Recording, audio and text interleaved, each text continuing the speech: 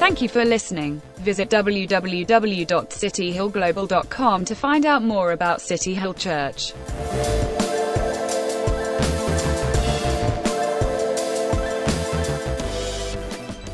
But today, I really want to look at the kind of pre-build, if you like. They're not at the wall yet. They're not building quite yet. In chapter 1, we don't see him building at all. This is pre-build, if you like. And what I want to look at is 3 aspects of Nehemiah's character. I believe in chapter 1, we see 3 aspects of Nehemiah's character that really come across quite strongly, in fact. And I believe they're 3 key ingredients for anybody who will build the kingdom. City Hill. If we're going to build the church in this city, we need to be builders of the kingdom. And we're going to look at these 3 key ingredients for any kingdom builder. Number 1, godly concern. Nehemiah had godly concern. Number 2, he had godly confidence. And number 3, he had godly conviction.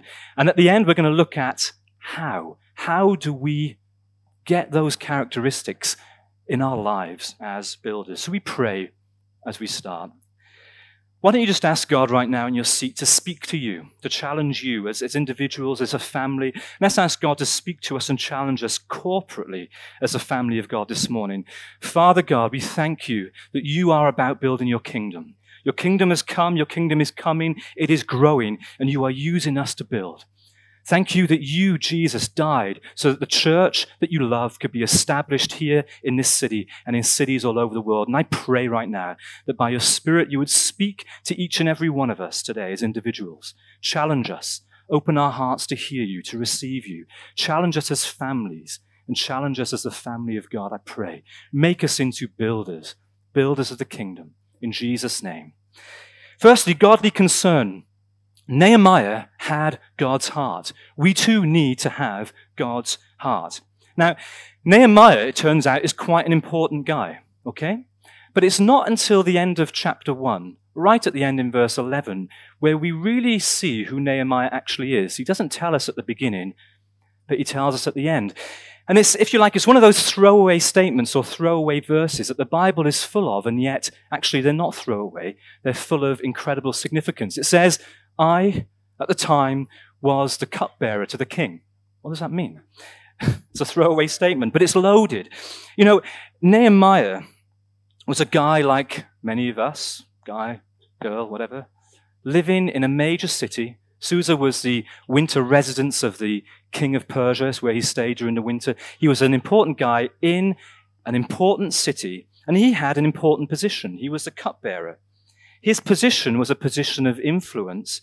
His position was a position of significance and great responsibility. And many of you here right now, I know, have positions of great responsibility. You shoulder great responsibility. No, I don't want to bite it, Hopi. Susie and I were with Nemo the other day, a couple of weeks ago, chatting to her. I don't know if she's here today. And Nemo was telling us about a recent promotion she's got and telling us about all the responsibility that she shoulders and will shoulder in her position in the coming future. And I was thinking, wow, that's a lot of responsibility. And she serves us in the church and she's studying. I was thinking, how does she do all that? Many of you are in positions where you're so busy and your position is so important that you feel like if you take your eye off the ball for 2 minutes, things will fall apart. Somebody might die. Nehemiah was literally in that position, okay? He was a cupbearer. He was close to the king, and everything that the king was going to partake in, food and drink-wise, Nehemiah would taste beforehand to make sure it wasn't poisoned. The king had to trust him completely. And furthermore, Nehemiah really had to trust everybody around him. Everybody that had access to the king's cup, Nehemiah needed to make sure that they were trustworthy and faithful. If he took his eye off the ball for 2 minutes, he literally could end up dead. He is a man in a city with a powerful position. He is in a position of significance and great responsibility, like many of you. He probably enjoyed a lot of the comforts that came along with being in the king's courts, but he definitely shouldered much of the responsibility that came with that position as well. However, even though Nehemiah was well established in the city of man, his heart was clearly in another city. His heart was in the city of God. And we see that in chapter 1. Despite being rooted in the kingdom of man, Nehemiah's heart was in the kingdom of God. He was situated in the city of man, but his treasure was in the city of God. In verse 2, we see a glimpse of just how much Nehemiah is concerned about the kingdom of God first and foremost. 2 men come from Jerusalem. What's the first thing he asks them? What's the first thing he talks about? He says, how are the people of God doing? How is the city of God doing? His chief concern, despite all the responsibility he has in the world, is the kingdom of God and the people of God. Further to that, we see in verse 4 just how concerned and how passionate Nehemiah is about the kingdom of God, because the report he receives is not good. These guys say the people who escaped the exile, the people back in Jerusalem, they're not doing well. The city of God is not doing well. The walls are destroyed. It's not doing well. Nehemiah's reaction is so telling. It reveals his heart. He says this, as soon as I heard these words, I sat down and wept and mourned for days, and I continued fasting and praying before the God of heaven. When's the last time you had a reaction like that to bad news? When's the last time you had a reaction like that when you saw that the church or the kingdom of God wasn't doing well, or that the kingdom of man was somehow prevailing? When's the last time you had a reaction like that? Here's the thing. We are all builders, right? We're all building something.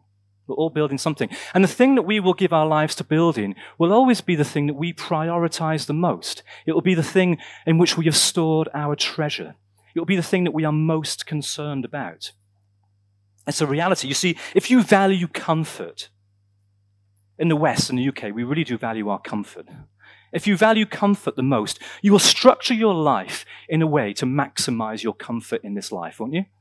You will structure your life in a way to make it as comfortable as possible. You'll say, I'll give as much as myself as this, but no more, because then it starts to invade into my comfort.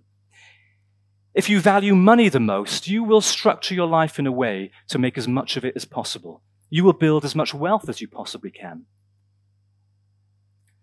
If you value your reputation the most, if that's your chief concern, you will spend your life building your legacy at the expense of everything else. You see, these things are not bad things, okay?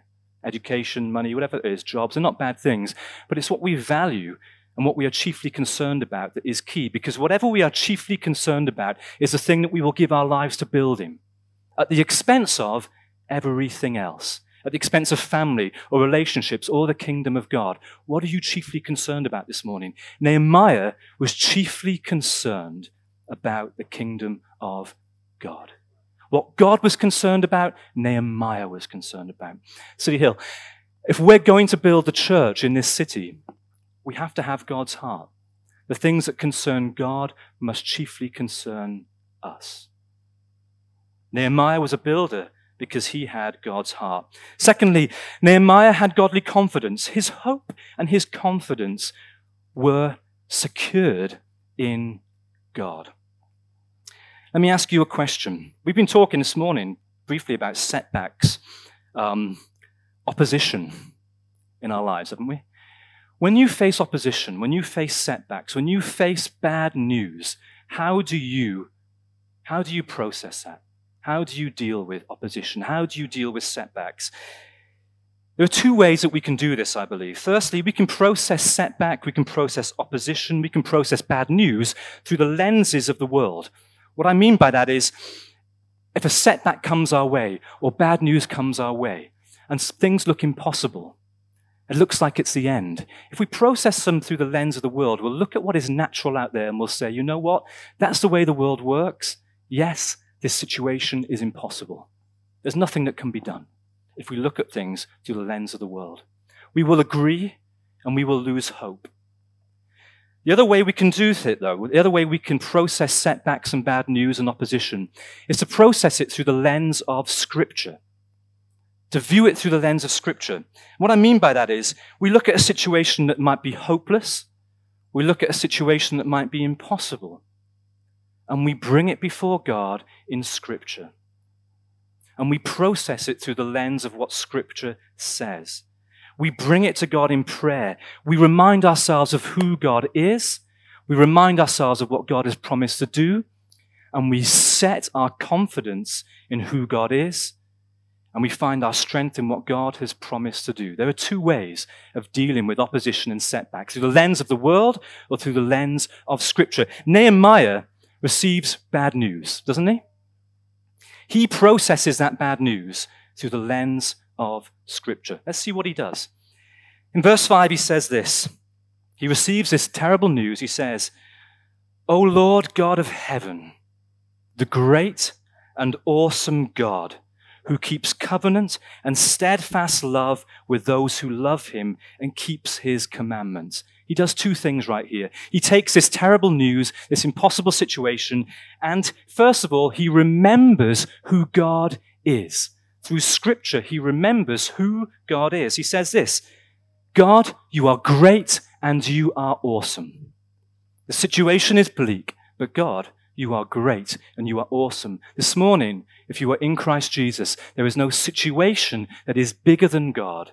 There is no situation that is more awesome than God. There is no situation that is impossible in God. Nehemiah knew that because he viewed this situation through the lens of Scripture and the truth of who God is. The second thing he does is he remembers what God does. In Scripture, he remembers what God does. He says, he is faithful. He keeps covenant promises and he loves us. Steadfast love. If you're in Christ Jesus this morning, you have a God fighting for you who keeps his promises. If God has made you a promise, if there's a promise in Scripture, you can bet God will keep that promise. If you're in Christ Jesus this morning, God's steadfast love is for you right now.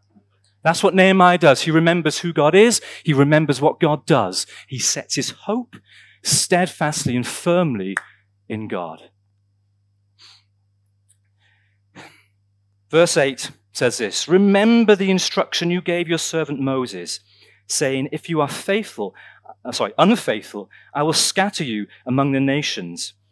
But if you return to me and obey my commands, then even if your exiled people are at the farthest horizon, I will gather them from there and bring them to the place I have chosen as a dwelling for my name." The next thing he does is he reminds God of what God has promised to do. Have you ever done that?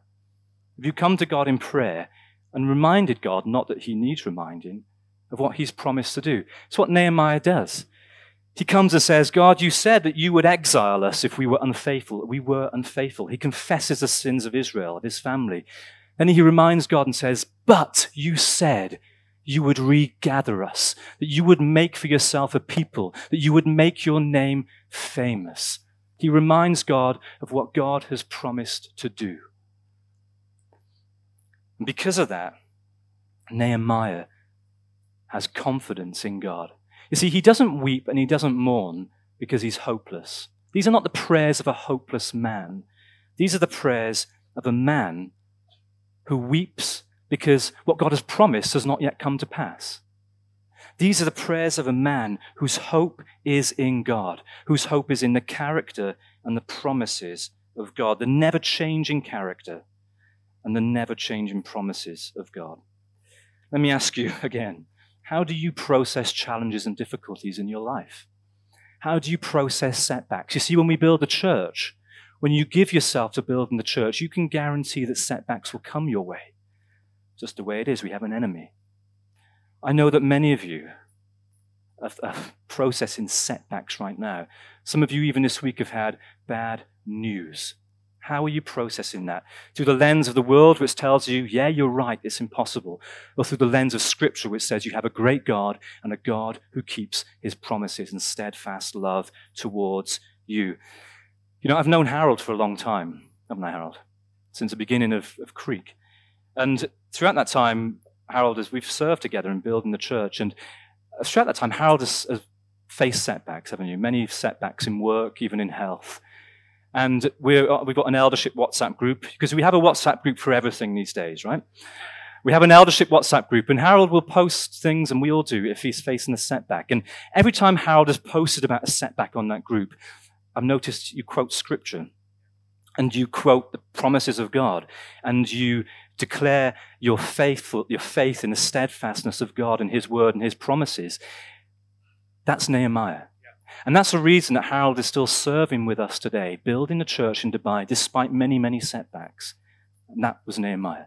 And that's what we all need to do. If we're going to build the church, our confidence has to be in God and God alone. Number 3, Nehemiah has godly conviction. He demonstrates godly conviction. Nehemiah demonstrates the ability to say yes to the big asks of God. Are you ready to say yes to the big asks of God? Are we ready to say yes to the big asks of God? Hannah and I were recently with Grace. I don't know if Grace is here. Grace and Ben, maybe not.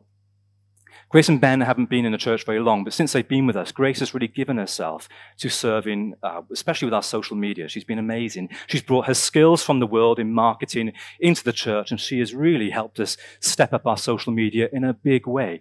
And Grace, Hannah and I were sitting with them, and we were talking about decision-making. We were talking about how to go about making decisions. And as we were thinking about it, and I was thinking about it, I said, look, there's 2 types of people, really, when it comes to making decisions, okay? There are opportunity-driven people, and there are values-driven people. You'll be one or the other, in reality. You'll be an opportunities-driven person or a values-driven person. See, opportunity-driven people, they're very quick to say yes. They're very slow to follow through. Okay, they're quick to say yes, they're slow to follow through. They're super enthusiastic about something today.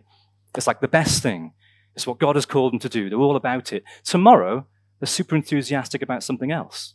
And what they were enthusiastic about yesterday, not so enthusiastic anymore. Because what they've come across today is better. It's a better opportunity. They don't follow through. They don't stick at things for very long because they're opportunity-driven. And they always have a good justification for dropping what they were going to do yesterday. Have you come across people like this? Maybe you're like this. They always go after the next big, great, exciting, easy, attractive opportunity. The reason they do that is because they are not values-driven. Their decisions are not based out of, rooted in, and kind of structured by their values or informed by their values. Often they don't even know what their values are. Values-driven people are very different. See, values-driven people make decisions based in their values, based on what they prioritize. Values-driven people make decisions out of what they prioritize, out of what they value. And they know what they value, and they know what they prioritize. Their yes is yes, their no is a no. They see things through for the long haul, come what may. And you know what? In life, what may always comes, doesn't it? What may always comes. But they see things through, come what may. They're able to say no to opportunities that look great if they don't line up with their values. They're able to say yes to really tough, big asks. And they're able to follow through. They're able to demonstrate conviction. Now, what is conviction? Conviction is a fixed or firm belief. A conviction is a fixed, unwavering, unmoving, or firm belief. It is a steadfastness of position, come what may.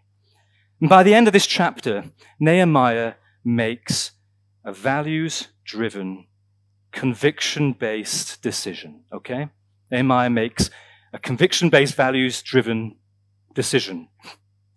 You see, he loves the kingdom, and he prioritizes what God prioritizes.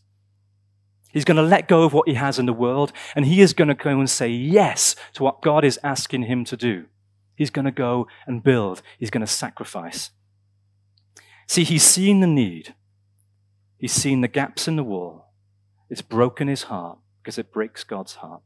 And now he is going to respond to that need. He is a man who is shaped by his values.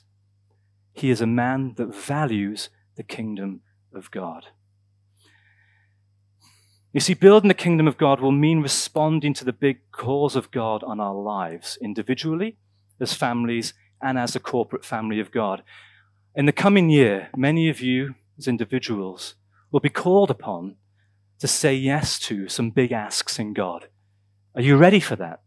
Because it might mean saying no to some other things so that you can say yes to what God is calling you to do.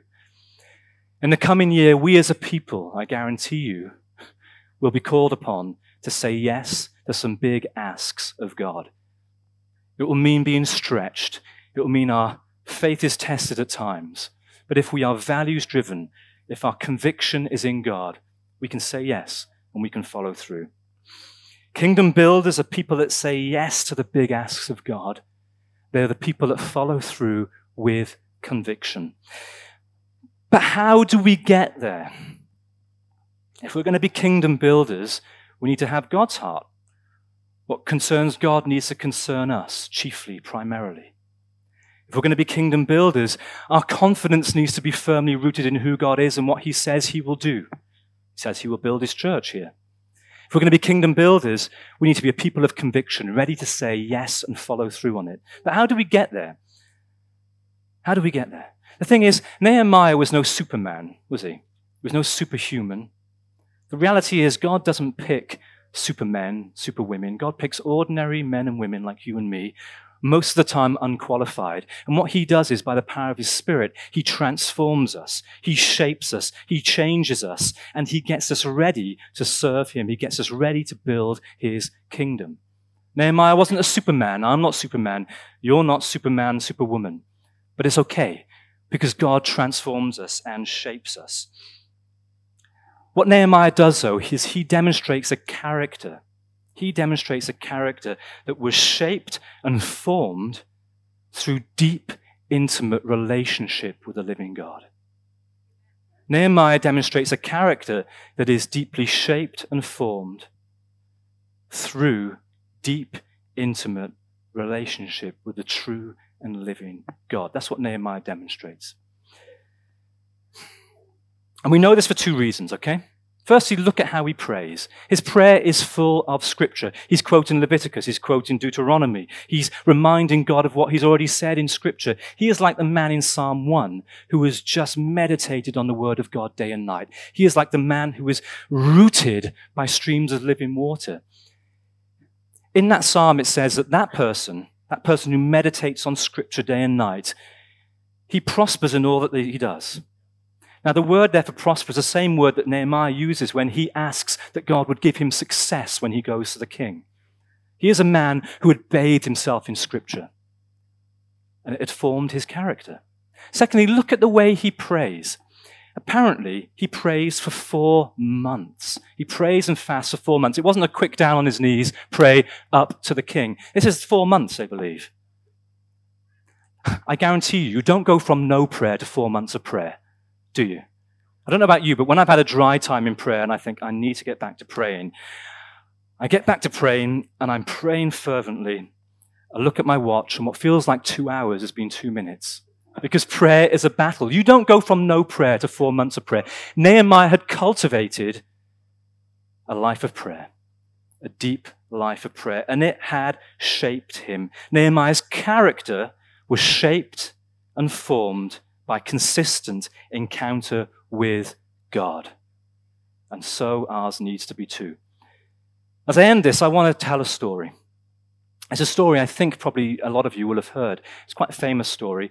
It's told by Bill Hybels, and he, for a long time, pastored a big church called Willow Creek in the United States. He's written quite a few books. And this story's on YouTube. You can watch it on YouTube. I've seen it on YouTube a few times. I've heard it preached a couple of times as well. But it's a great story. And Bill Hybels, he tells the story of a man named Tom in his church at the early days when the church was first starting. Now, Tom had become a Christian. Bill had led him to the Lord. Bill had baptized him. He hadn't been a Christian very long. And one day, in conversation with Tom, Tom says to Bill, I just don't have time to spend with God. This guy was a young, ambitious, thriving advertising executive in a major city. Okay? He's a lot like many of you. He's a lot like many of you, doing really well in your job in the city. He said, I've got a long commute to work. My job is ridiculously demanding. I don't have time to meet with God. I don't have time to spend with God. Possibly many of you can relate to this. You commute from Sharjah for about 4 hours. You work very hard. You commute 4 hours back. When do I have time to spend with God?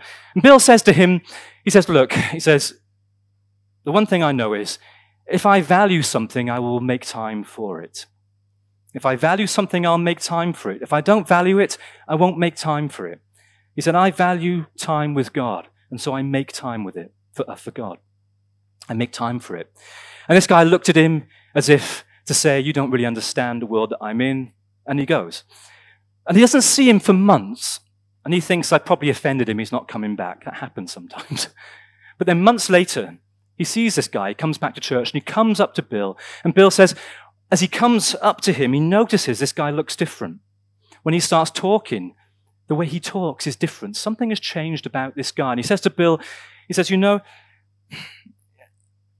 said, a few months ago, you challenged me to meet with God.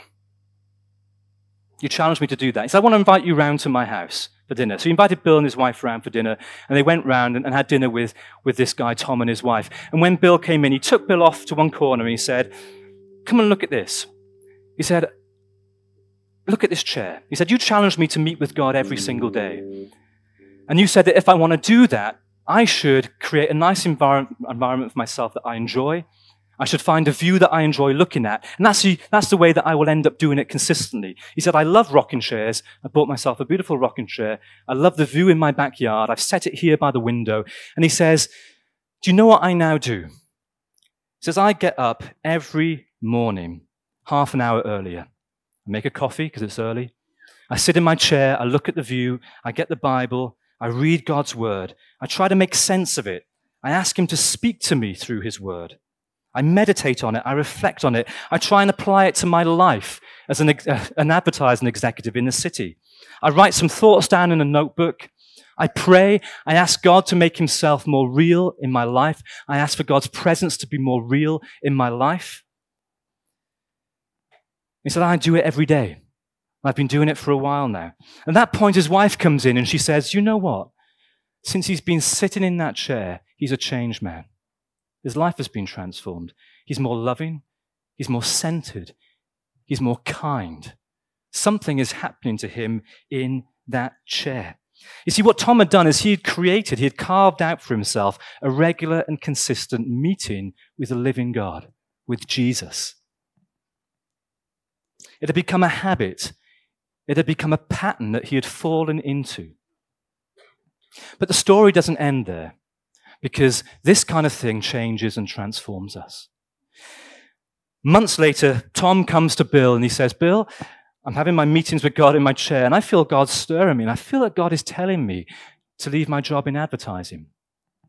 And Bill looks at this young, high-flying, high-earning advertising executive and says, what are you going to do? He says, I feel I need to build a church with you. There was a church plant at that time. It was small. It was in the early stages. Bill says to him, you do realize that nobody's getting paid here, right? He says, yeah, I realize that. He said, I've made a lot of money in advertising, and I can cover myself and my family for a while. I need to build a church with you. God is stirring me. You see, what had happened? His priorities had changed. What was now chiefly concerning him was different. Where his treasure was now different. What he was going to build with his life was changing. His priorities were different. He came on board. Bill says he served so well. He was one of the best people they had serving with him. Then, a while later, maybe years later, he comes back into Bill's office. He says, Bill, I'm still having my meetings with God, and I feel God stirring me again. There's a church plant taking place in another city that you know about, and I feel God telling me to uproot my family, move, and go and help establish and build that church. He said, I'm going to have to go back into advertising. I'm going to have to support myself, the family, and support the church, but I'm ready to do it. Bill says, are you sure you're ready to do it? He says, you know what? God is stirring me. I'm ready to do it. And so he does. He packs up his family. He moves to a different city. He goes back into advertising. He makes a lot of money. He gives most of his money to the church so that they can build a church. And they build an incredible church. You see what happened? He was able and he was ready to say yes to the big asks of God. He had a conviction as to what he was called to now as a Christian. He was convicted about building the church. He was able to say yes. He was able to make big decisions. And he was able to follow through. And he worked and he worked and he supported the church and they built a great church.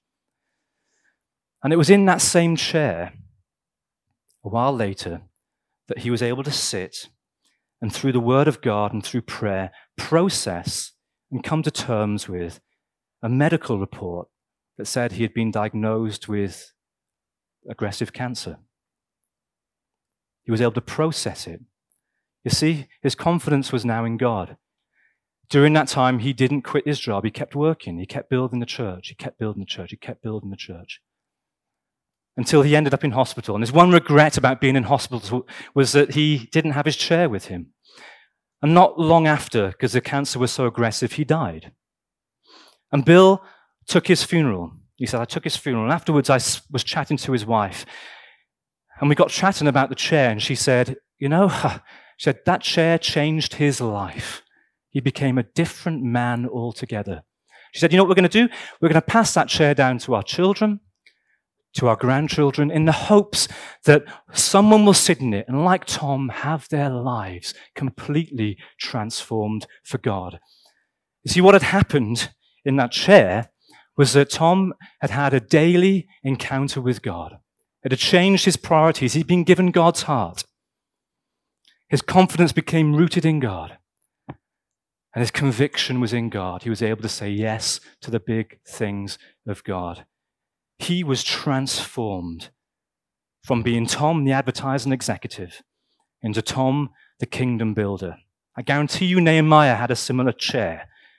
And he was transformed from Nehemiah, the ordinary cupbearer, into Nehemiah, the kingdom builder, a significant man of God.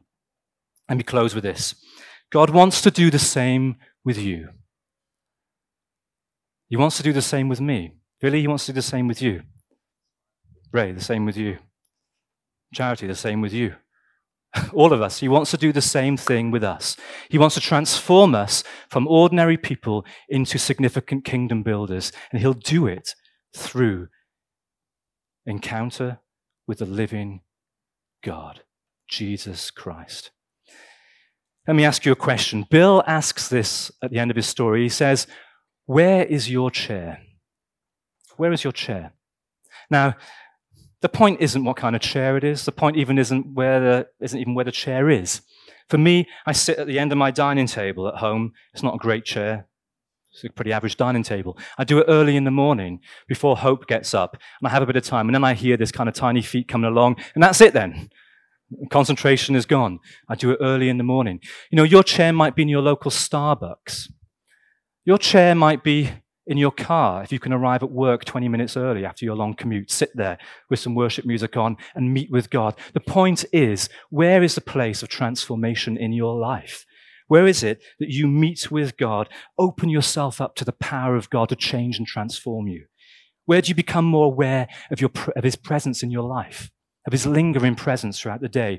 Where is it that your decision-making, that your thinking is shaped by God?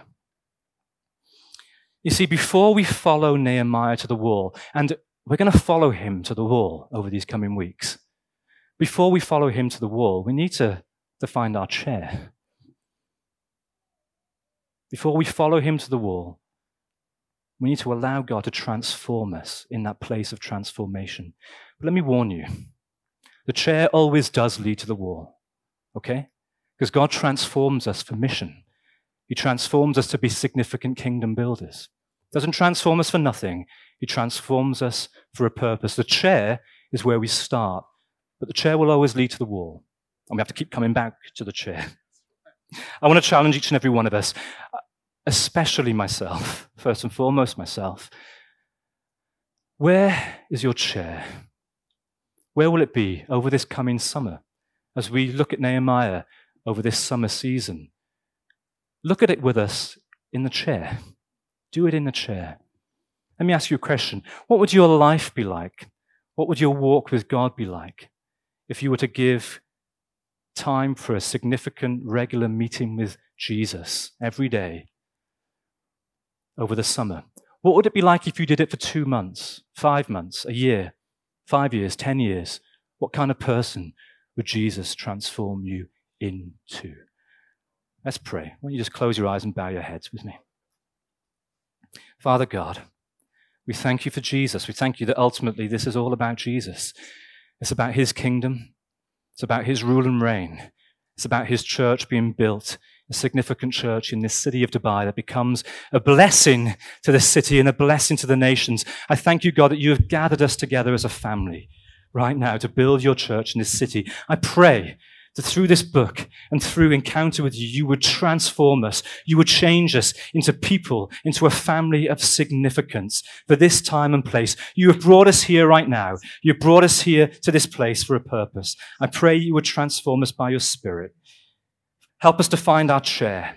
Meet with us there, I pray, and help us to build. In Jesus' name, amen. Thank you for listening. Visit www.cityhillglobal.com to find out more about City Hill Church.